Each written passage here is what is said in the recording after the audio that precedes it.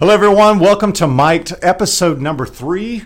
I am Shane Page, Director of Evangelization here at St. Michael, Gastonia. We are with, once again, Father Rossi, the pastor here at St. Michael. Father, happy Easter. Happy Easter. Hallelujah. Hallelujah. You know, it was a great last couple of weeks. So it's been 2 weeks since we did a podcast. Yeah. And between that last time... It was Holy Week, wasn't it? It was Holy Week. And we had a beautiful Easter Vigil Mass. We did. The best I've ever seen in my life. 12 years a priest this June, and... phenomenal. It was phenomenal. We brought 13 people into full communion with the Catholic Church, and that was my first Easter Vigil. So really quickly, you just said it was the best ever. Why? I mean, what about it struck you? Well, I think that it's such a powerful liturgy. You know, only doing this once a year, and it's always moving to process in following the Paschal candle in the dark church. You know, when there's just no light except the Paschal candle, the flame of Christ. Leading us into the darkness, really through the darkness. And, you know, the church really breaks open everything she has, you know, that evening. You know, you have almost 45 minutes of scripture readings from the Old Testament, just walking us through salvation history. You know, then, you know, the Gloria, the lights and the candles coming on and being lit. Just the church beginning to just rise up through the darkness is what is happening. You know, she just seems to join in liturgy and ritual the resurrection. Like, it's just a resurrection liturgy. You know, everything comes back. The lights, the decorations, the statues are unveiled. The Alleluia is sung. The Gloria, the bells, incense. You know, from the stark reality of Good Friday, just the day before, when everything's just completely bare and desolate. And then, of course, just everything culminates with the baptisms, the confirmations, and the First Communion, you know, and bringing everybody to the church. And it was very moving to baptize this Easter Vigil than years past. Just so many, and I think you and I have worked hard teaming up together to make sure that we've prepared our catechumens and candidates well, and through prayer and through just the consistency of them meeting together and us doing the scrutinies and just all those little liturgical signposts for them throughout Lent.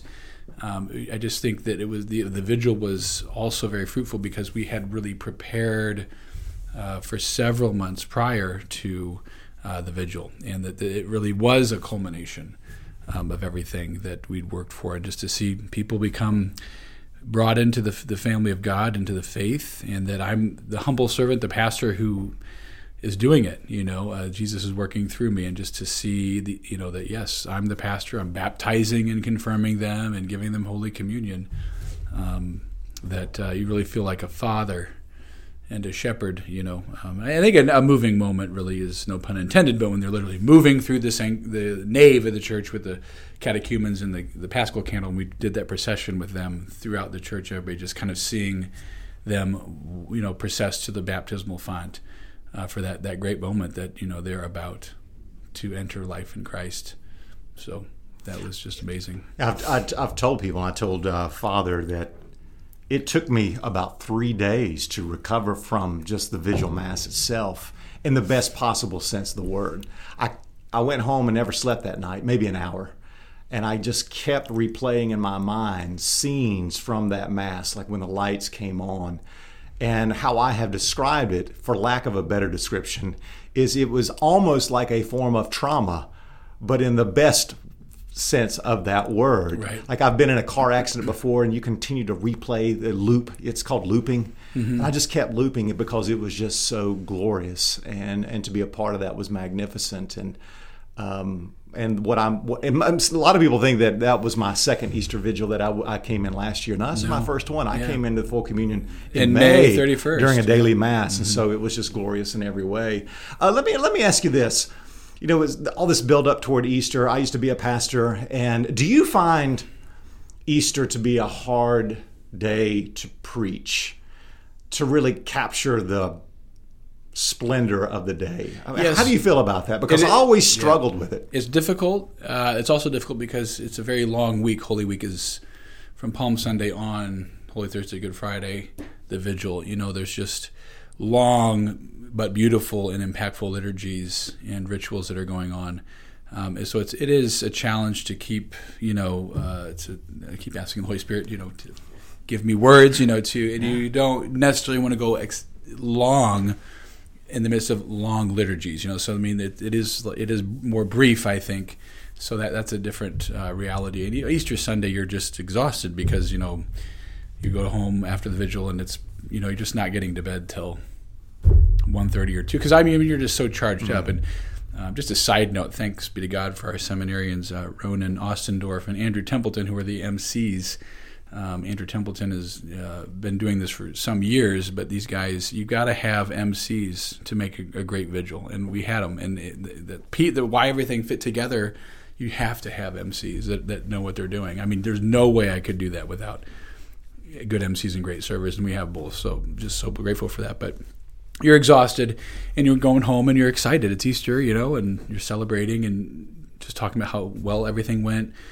There was just so much excitement at the end of the vigil, so you just can't go to sleep. You're just charged up. But then 7:30 a.m. Mass comes quickly, and it is hard to trying to recapture the resurrection. And there are a lot of people there that maybe weren't there for the Holy Week. So their Palm Sunday was their last Sunday, and now that's Easter Sunday, and it's like, well, happy Easter Sunday to right. Everyone. You went from the parade, So and the church gives us interesting.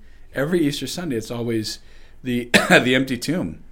So nobody. There's no gospel for Easter Sunday morning where they encounter the risen Jesus. Right. There's no encountering him. They'll get that through the octave because it's really important to read the Gospels, the whole octave, the whole 8 days of the Easter season, because what happens is that you get all those little moments of the resurrection, Jesus, the resurrected Jesus, encountering Mary Magdalene, the apostles, road to Emmaus, and all that. But it's hard because there's no experience, in the sense of I know someone who resurrected, or it's hard to tap into the reality of the resurrection in our fallen nature because we don't yet understand. But we take consolation in the gospel for Easter Sunday because they didn't understand either. That's right. They did not know what it said. The last line is they did not yet understand, that he had to rise from the dead. Right. So or in Mark's confused, gospel, the women just flee from the tomb and they went away and said nothing to anyone because they were afraid. So there's a lot of confusion. There's a lot of confusion. This Easter Sunday focused on the empty tomb and what, we say the empty tomb, but was it really empty? And that was a thought I saw from a commentary, just that, was it empty? Well, no, it was empty of his body. Yes. But what was in there were the burial cloths. Mm-hmm. And what John saw and what Peter saw was something, if you read John's gospel account carefully, it wasn't like, I think you said in the homily, like Jesus got up out of bed, like you get up in the morning, you throw off your covers and they're on the floor, and it's like you go in there and go, well, I guess he's gone, look, the bed's still unmade, or something like that. And it's like, no, he resurrected through the burial clause, that the clause were still there. It makes no sense to think about the theft of the corpse because of the way they found things. In the way that you have to understand how they buried people. Well, the theft of the corpse is exactly what the Jewish authorities wanted to spread. Of course, that would be the natural thing that you would think, but the disciples all insisted that wasn't the case. I also think in John's gospel, isn't it that in the empty tomb when they looked in, there was 2 angels? Was it Mary Magdalene who saw 2 angels, one at either end, and the burial clause in the center, which is a recollection of the mercy seat, the ark? Where between the 2 angels there was that space that is to declare the divine presence and that the resurrected Christ. That's a great connection. I forgot about that. Yeah, that's is that later in John's gospel then? Yeah, I think it's when Mary is alone and after the Lord has appeared, right before he's appeared. Since we're just having a conversation, I did not look that up before we left, but I know that there is that scene where there are 2 angels in the tomb. The burial cloths are there, and that's as if it's the mercy seat. Yeah, no, that's beautiful.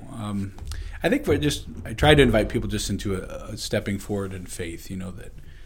That the empty tomb, as it is, challenges all of us, challenges the apostles. That how are we gonna respond to this? And that's what I want to. Is it a nice story that we're told that we just sort of sort of accept that he rose from the dead, and do we understand what that even really means? That that means no, there is no body of Jesus that you're going to find, right? Like, they buried someplace else, or something like that. And even if somebody comes out and says, we found, it's like, it's not, no. You can't, it's not possible. Well, that's what I want us to talk about today. Is one of my great challenges when I used to preach is how to preach in such a way that Easter means what it meant to the first disciples, because I have noticed over the years that we have reduced the resurrection simply to mean there's life after death, and I get to go to heaven when I die. And yet for the disciples and the Jews of the first century, it was so multifaceted that the resurrection had far-reaching implications about what it meant. So what I thought we would do for the next few minutes is talk about a few of those things. And it's almost like turning a gem. There's not like one definitive answer of what the meaning of Easter would have been for the disciples. You just turn this gem and all of a sudden you see new light here. But a couple of things, we'll talk about maybe 4 things that it meant. The first one I want us to talk about, how Easter would have struck the disciples and what it meant for them, really comes from Romans, the first chapter, in verse 4. Paul says that the resurrection declared Jesus to be the Son of God.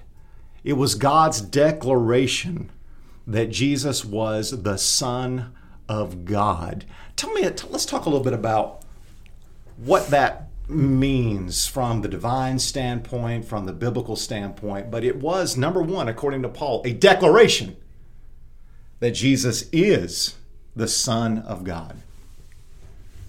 I mean, if he would have, it validates the resurrection and validates the identity as the Son of God, who can come back from the dead of his own power. Right. And that power, of course, was teased in the prelude of the raising of Lazarus out of the tomb. That of course wasn't resurrection, but who can do that? Mm-hmm. And Jesus did that. Right. So it should have really prompted that faith that he, if I can bring someone back from the dead who's been dead for 4 days, I'm going to come back.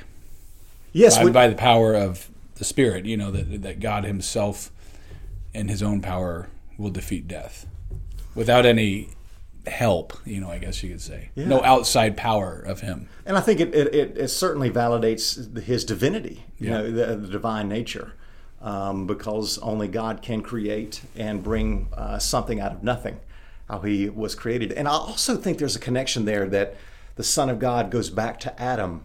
Because if you really think about Genesis story, the first Son of God would have been Adam. Right. And how the resurrection really declares Jesus to be a new Adam. And Paul really actually gets into that kind of language a little later on in his gospel, as if the declaration was the beginning, and we'll get back to this, the beginning of a new creation. Like there's going to be a new humanity formed from this risen Jesus, and He's going to be the head. Mm-hmm. As Adam was the head of the old creation, Jesus will be the head of a new humanity, and we will be a part of His members. But I find that so interesting that Paul does not say that the resurrection declared that there's life after death. It was, number one, God's vindication, His declaration that Jesus really was who He said He was. It was His validation of being the divine Son of God. Yeah. I mean, I mentioned, I think, my head was a little off from fatigue on Easter Sunday, but at one Mass, I think I said, if this is just a story, then everybody here would have been better off staying home and getting a few extra hours of sleep. I mean, it's absolutely insane to be a Christian if you do not believe in the resurrection. I mean, there's absolutely no point to any of it, and it's a total waste of time. If He didn't rise. I mean, and it's not just we accept that, the tomb's empty, but I'm not really sure like what Jesus really did, or because if he's not raised, and Paul says that, I don't know where that is, but then our faith is in vain. He says that in 1 Corinthians 15, and that is a direct contradiction to a lot of people who will say, well, and I've heard this before, well, even if Jesus was not really raised from the dead, Christianity is still a good, moral, religious system. No. But that's not what Paul would say. He said, look, if Christ has not been raised from the dead, then we are of all people the most to be pitied. Mm-hmm. And I am a liar. I mean, that's basically that means Christianity is a total hoax, and you were absolutely right. It'd be better off to stay at home, go find something else to do. Anything, I have a question though. So, I mean, there is, I think in Christianity we think the resurrection is a new word because of Christ rising from the dead, or that term is new is a Christian term. Mm-hmm. But did not that's the Old Testament, the Jewish people believed in resurrection. They did. Yes, they did. Ezekiel certainly prophesied that it would happen. God said that I will open your graves and have you rise from them. So talking about resurrection was going on for centuries. So it wasn't like a new word, a new terminology. Well, that's why the resurrection for the first apostles meant so much more than there's life after death. And since we're on it, because I had it a little bit later down on my list, but the resurrection means and would have meant that the new creation project that God had promised is now coming to fruition. The new Genesis is happening. The world that God wanted to create without death has now infiltrated our space and has opened up a new space in which we can live as new creation people. And you really see this in John's gospel, the resurrection narrative, because you know how Mary mistakes the risen Christ for the gardener? Yeah. Well, it's interesting. They're in a garden. You got a man, you got a woman, and the man is mistaken for the gardener. Well, that recalls Genesis chapter 2, because Adam was formed to be a gardener. Right. And so it really meant it's a new world now coming to be, because God said, I will destroy death. Sin and death are like vandals. They have terrorized my creation. And God begins to promise through the prophets, I'm going to recreate the world. There's going to be a new world that's going to come to birth. And it's come out of the old worlds. So now Easter is the launch. It is the very beginning of this. I like that, the launch. So it really is better to say, instead of life after death, it's really a world without death, a new world without death. That's what the resurrection really is. It's not just, do you believe in life after death, and what does that mean? And are you going to come back as a bird or a plane or whatever? You're going to come back younger or come back, it's just... That's limited in the way that we're looking at it. It's like, this is the new humanity, because Christ is human and divine, so he is the first human to rise from the dead, to have the resurrection, and that this is meant for each human person, and that we're going to rise from the dead. Whether we end up in heaven or hell, it's irrelevant, because the resurrection is going to hit every human person that's ever been created and existed, that our bodies, and people say, well, how can God do that? How can he, if we were cremated, or we lost the body, or it was an accident, tragedy, there was no body, we never found, but okay, God created the world out of nothing. He can take our earthly remains and elements as he can, but we're coming back. The body is going to be there. Right. When we say we believe in the resurrection of the body, those two people are going to be without bodies. You're going to have your body. Period. When we say we believe in the resurrection of the body, that does not mean we believe the soul goes to heaven when we die. It means that God will raise our bodies.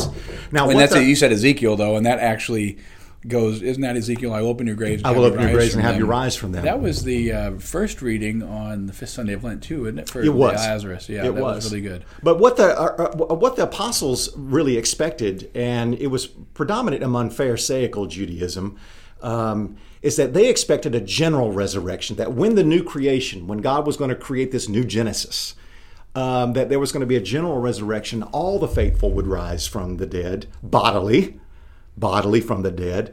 But what happened to Jesus is that only one man has been raised bodily from the dead. And so Paul and the early apostles really had to go back to Torah and say, well, wait a minute, what does this mean? We've been looking for a general resurrection, for the new world to come into being for everyone, and yet it's only happened to one. And so that's why you see Paul using language in 1 Corinthians 15 that Jesus is the first fruit of those who have died. He's the first one to rise. Yeah. Well, therefore we know, since one has been raised, more are yet to come, but that will happen in time. But the first fruit has happened. It has blossomed out of the grave. That means the new creation is here. It has started. It's just not fully here yet.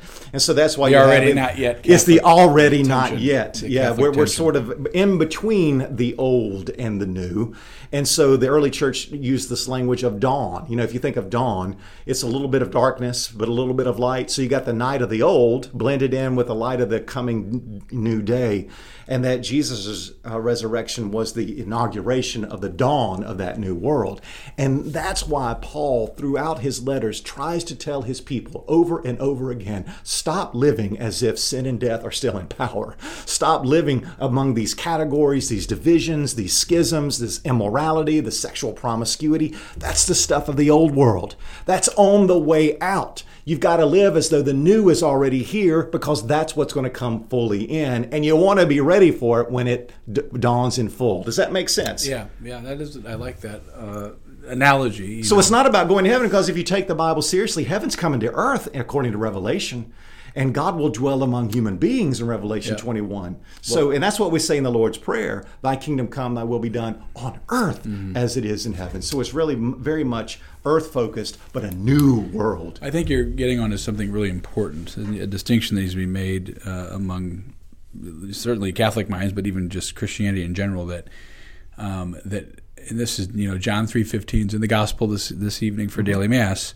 For God so loved the world, right? And I think that one of the things that has infiltrated our minds, we feel like the world is evil, bad. Well, no, the power of sin and death is what's evil and bad, right? And this is not of God, but that God is coming to get His world back. To use the kind of the analogy of Father John Riccardo, that He's coming back for His world to recreate it, but He's not. It's not just like it's I think we get in this rut where we think that God, the world's terrible, the whole world's awful, and there's nothing good about it. We just got to, grit our teeth and try and be holy, and then get out of here, right. So that hopefully we'll be on the good side when the world's just blown up in a big fireball. I said, that would mean that Christ is.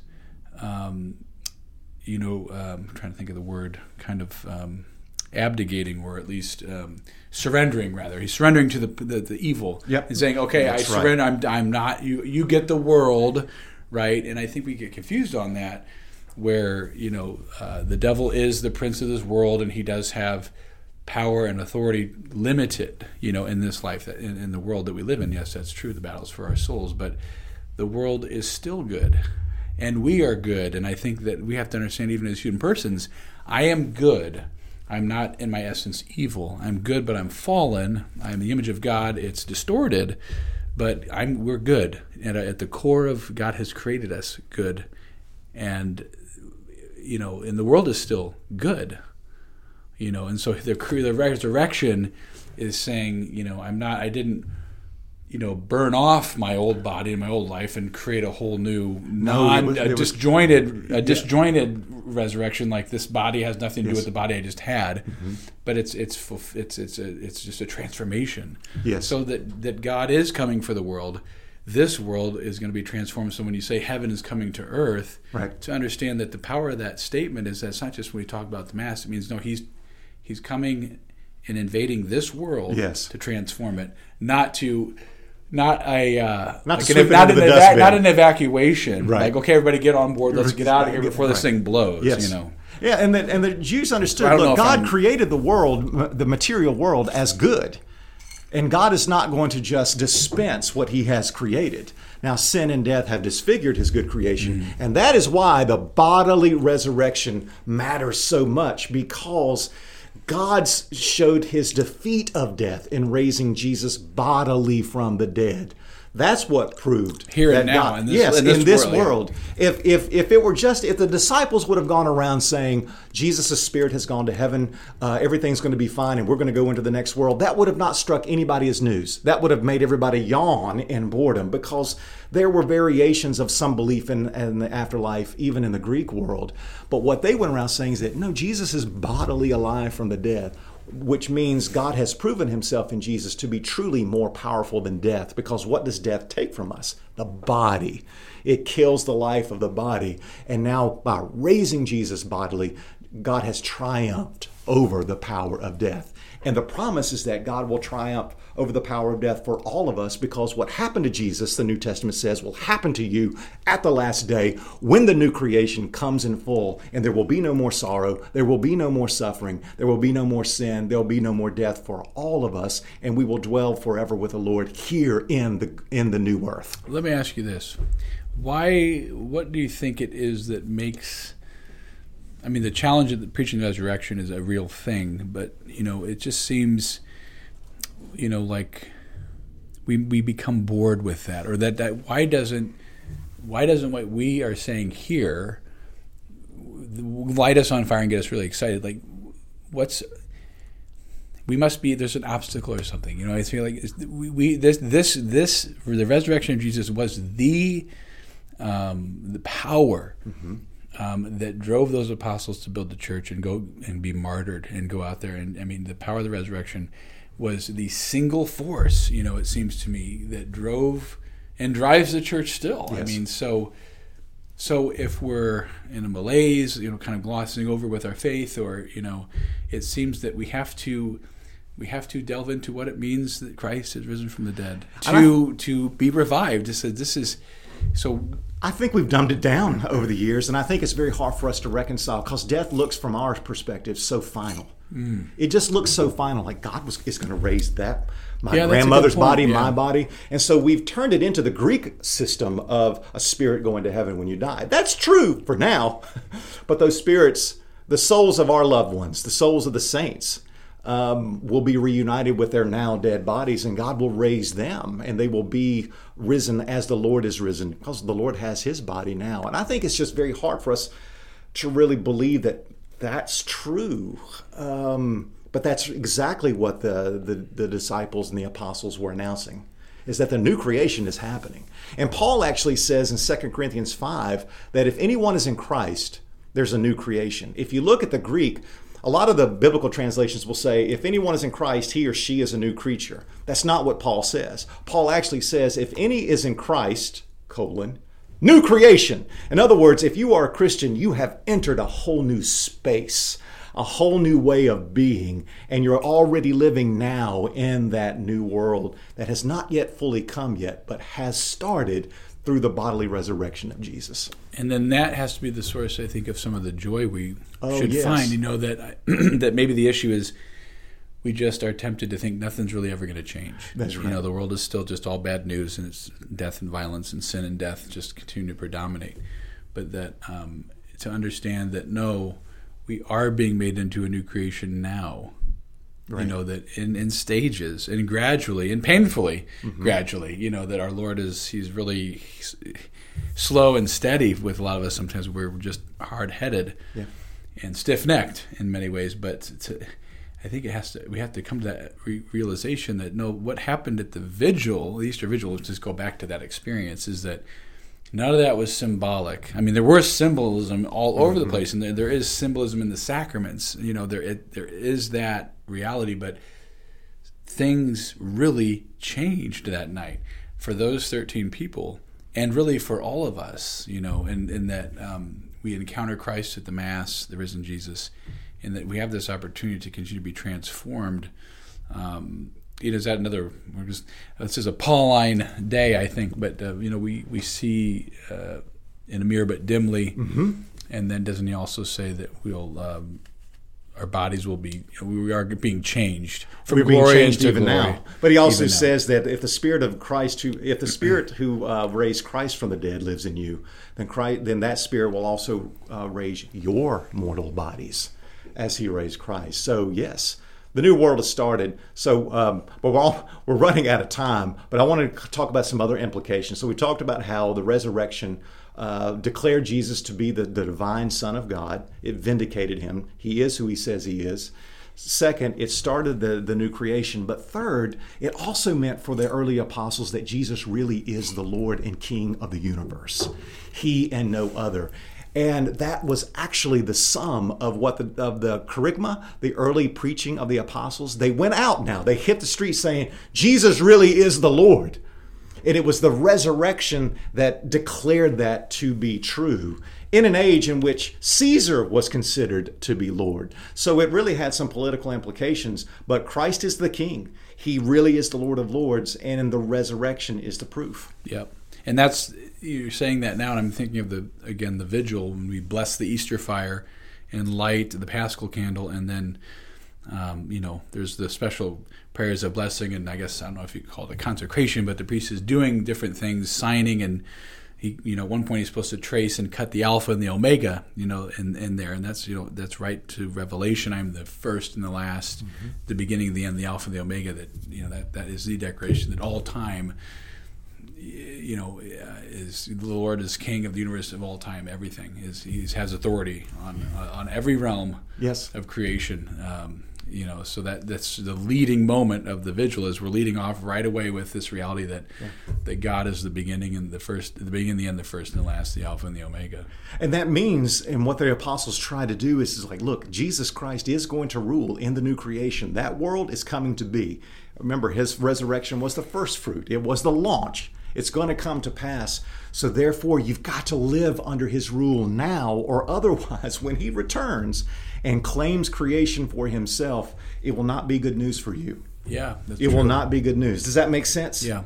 Yeah, so it's almost as if the apostles realized, it's like when we have an election for the president, and those 2 months between November and November, and it's like the president-elect, and things begin to shift a little bit. It's as if Easter declared Jesus to be the true Lord, but he's the Lord-elect. And we've got to get ready for his rule. And so that really sent the disciples out into the streets to get people prepared for the rule and for the lordship of Christ over which reality. Will be the second coming. That will be the second. He's the Lord now. Yep. He's just not the Lord for everybody. Right. We don't see him ruling in his place and position of power in this world, but it shall. And he shall. It's a good point to clarify too. I think people need to understand the second coming is very real, but that this is an opportunity, an abundance of grace and mercy for each human person in this time unknown. We don't know how long it will be, but when the Christ comes again, it will be the end. Period. There will not be any more time to get it together, make my amends, turn my life around, make my declaration of faith. Because when he comes at that moment, that's the end. There's no more in between time. So he ascends his throne. He's Lord of everything, and hell is sealed off, and the battle is over. Totally over.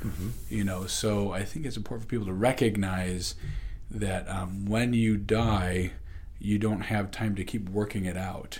Right. And that you might be, being purified in purgatory, but that's God's mercy there too. That this is the time we have to choose: is he my Lord and my God? That's it. And if there's some of that in people when they die, then maybe purgatory is. But we have to really allow heaven to invade us now, and not figure, well, I'll probably be in purgatory, or I'll work it out all later. So this is the risen Lord is impacting our lives now. He's breaking through now.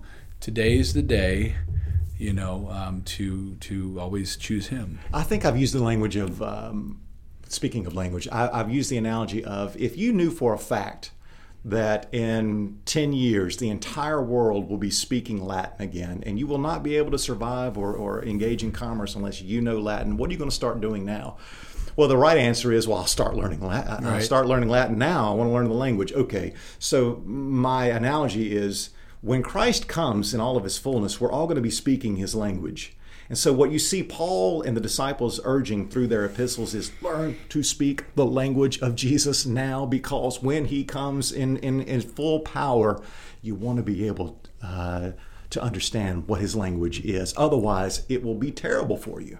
You won't be able to operate in that new world. Does that make sense? Yeah. Yeah. So what the church is about is helping us learn the new language. To prepare us. And to prepare us for the coming rule of Christ. Yep. And he is going to rule in this world. Otherwise, if it was just about spirits going to heaven for all eternity, why would he need to come back? If you really think of it, why would he need to return? Well, he's returning because he created the world to be a tabernacle and temple of God. and he's going to return in power to make sure that that's going to be the case. Well, he comes without sin and without death. He's coming back to take the world back. Is what Yes. I think that's another point to be made, is that it's not to come blow the world up. No. It's like to make the world what it was supposed to be. And it's it. Yeah. So he's going to drive out Yes. from the world fully the power, sin and death.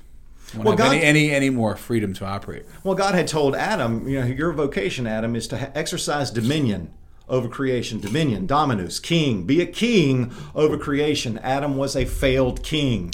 But the new Adam, declared to be Son of God as Adam was the Son of God, and his resurrection, he will rule the world as king rightly. And he's ruling the world as king rightly now, just under the guise of bread at this point. Yeah. But soon we will see him face to face. So we got one more. So we've got the resurrection meant for the first century. Jesus is the Son of God. He really is who he says he is. He's divine. The new creation project that God promised the prophets, it has started. It has launched. Number 3, Jesus really is the Lord. We have an obligation to announce that he really is the ruler and shall rule over the creation and power. But the 4th thing, and there are 10 other things we could talk about, is that God hates death. Mm-hmm. The resurrection really does mean that death is God's enemy. And you had mentioned this in a homily a few weeks ago, that death, we think of death, that God needs to use death to work his purposes in the world. But the resurrection was God's definitive no to the power of death. Maybe comment on that a moment. Yes, I mean the resurrection. To leave the tomb empty, and leaving behind all the things that even showed death, the burial cloths, and your body be not there. Mm-hmm. I mean, there's no more definitive defeat of death than the resurrection. That's right. So it has to be seen that way if we really believe in Christ, that he's not here to make peace with death or collaborate with death, or they're going to be allies for a little while. This is a war. Mm-hmm. And he came as a warrior, and he defeated death through humility, which in Paul, the great Christological hymn in Philippians, he emptied himself, taking the form of a slave, so that he humbled himself to be crucified, right? So let death literally devour him and swallow him up, and then from the inside, Christ rises and punches through and just breaks through that in our minds unbreakable barrier. Well, it was unbreakable until Christ. No one could pass through that except Christ, and so he does come he destroys death because it's an enemy.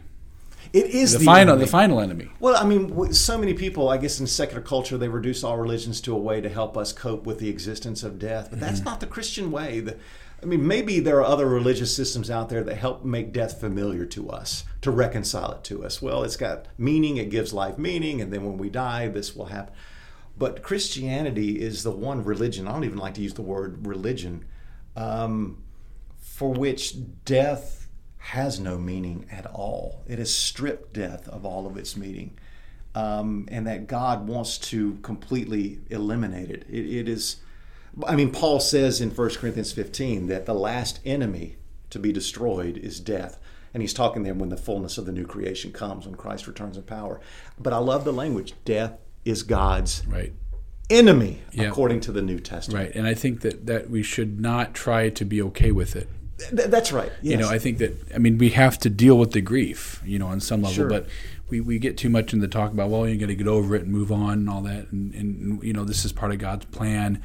We sort of have to accept it. It's we should be... God needed another angel. Yeah, we should be angry. It's okay to be angry at death, and because God doesn't like what it does to us. And with Lazarus, the weeping and the grieving and the heart-wrenching moments of life when you lose a loved one, that Jesus doesn't like this. It does. God is not okay with this, and so... He's coming to destroy death, right? And he has started that process in the raising of Jesus. Yes. And so doesn't mean, well, then we don't have to die. We have to.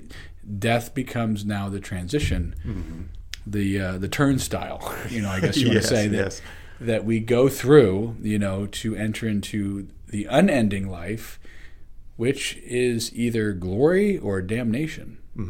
but we are going to be living endlessly in one reality or the other, and bodily too. Ultimately. And bodily, yeah. So I think it's really important to recognize, like, no one's exempt. If you live and exist and you're human, you're going to die, and you're going to pass into an unending life, an unending, heavenly glory or eternal damnation. Right. And so that's where it's going to be. And then in the end, our bodies will be raised as Christ's bodies was raised. But Christ allows death to not be the last word, that you can have unending joy, happiness, and life without suffering in the next life, which is now possible because of the risen Jesus.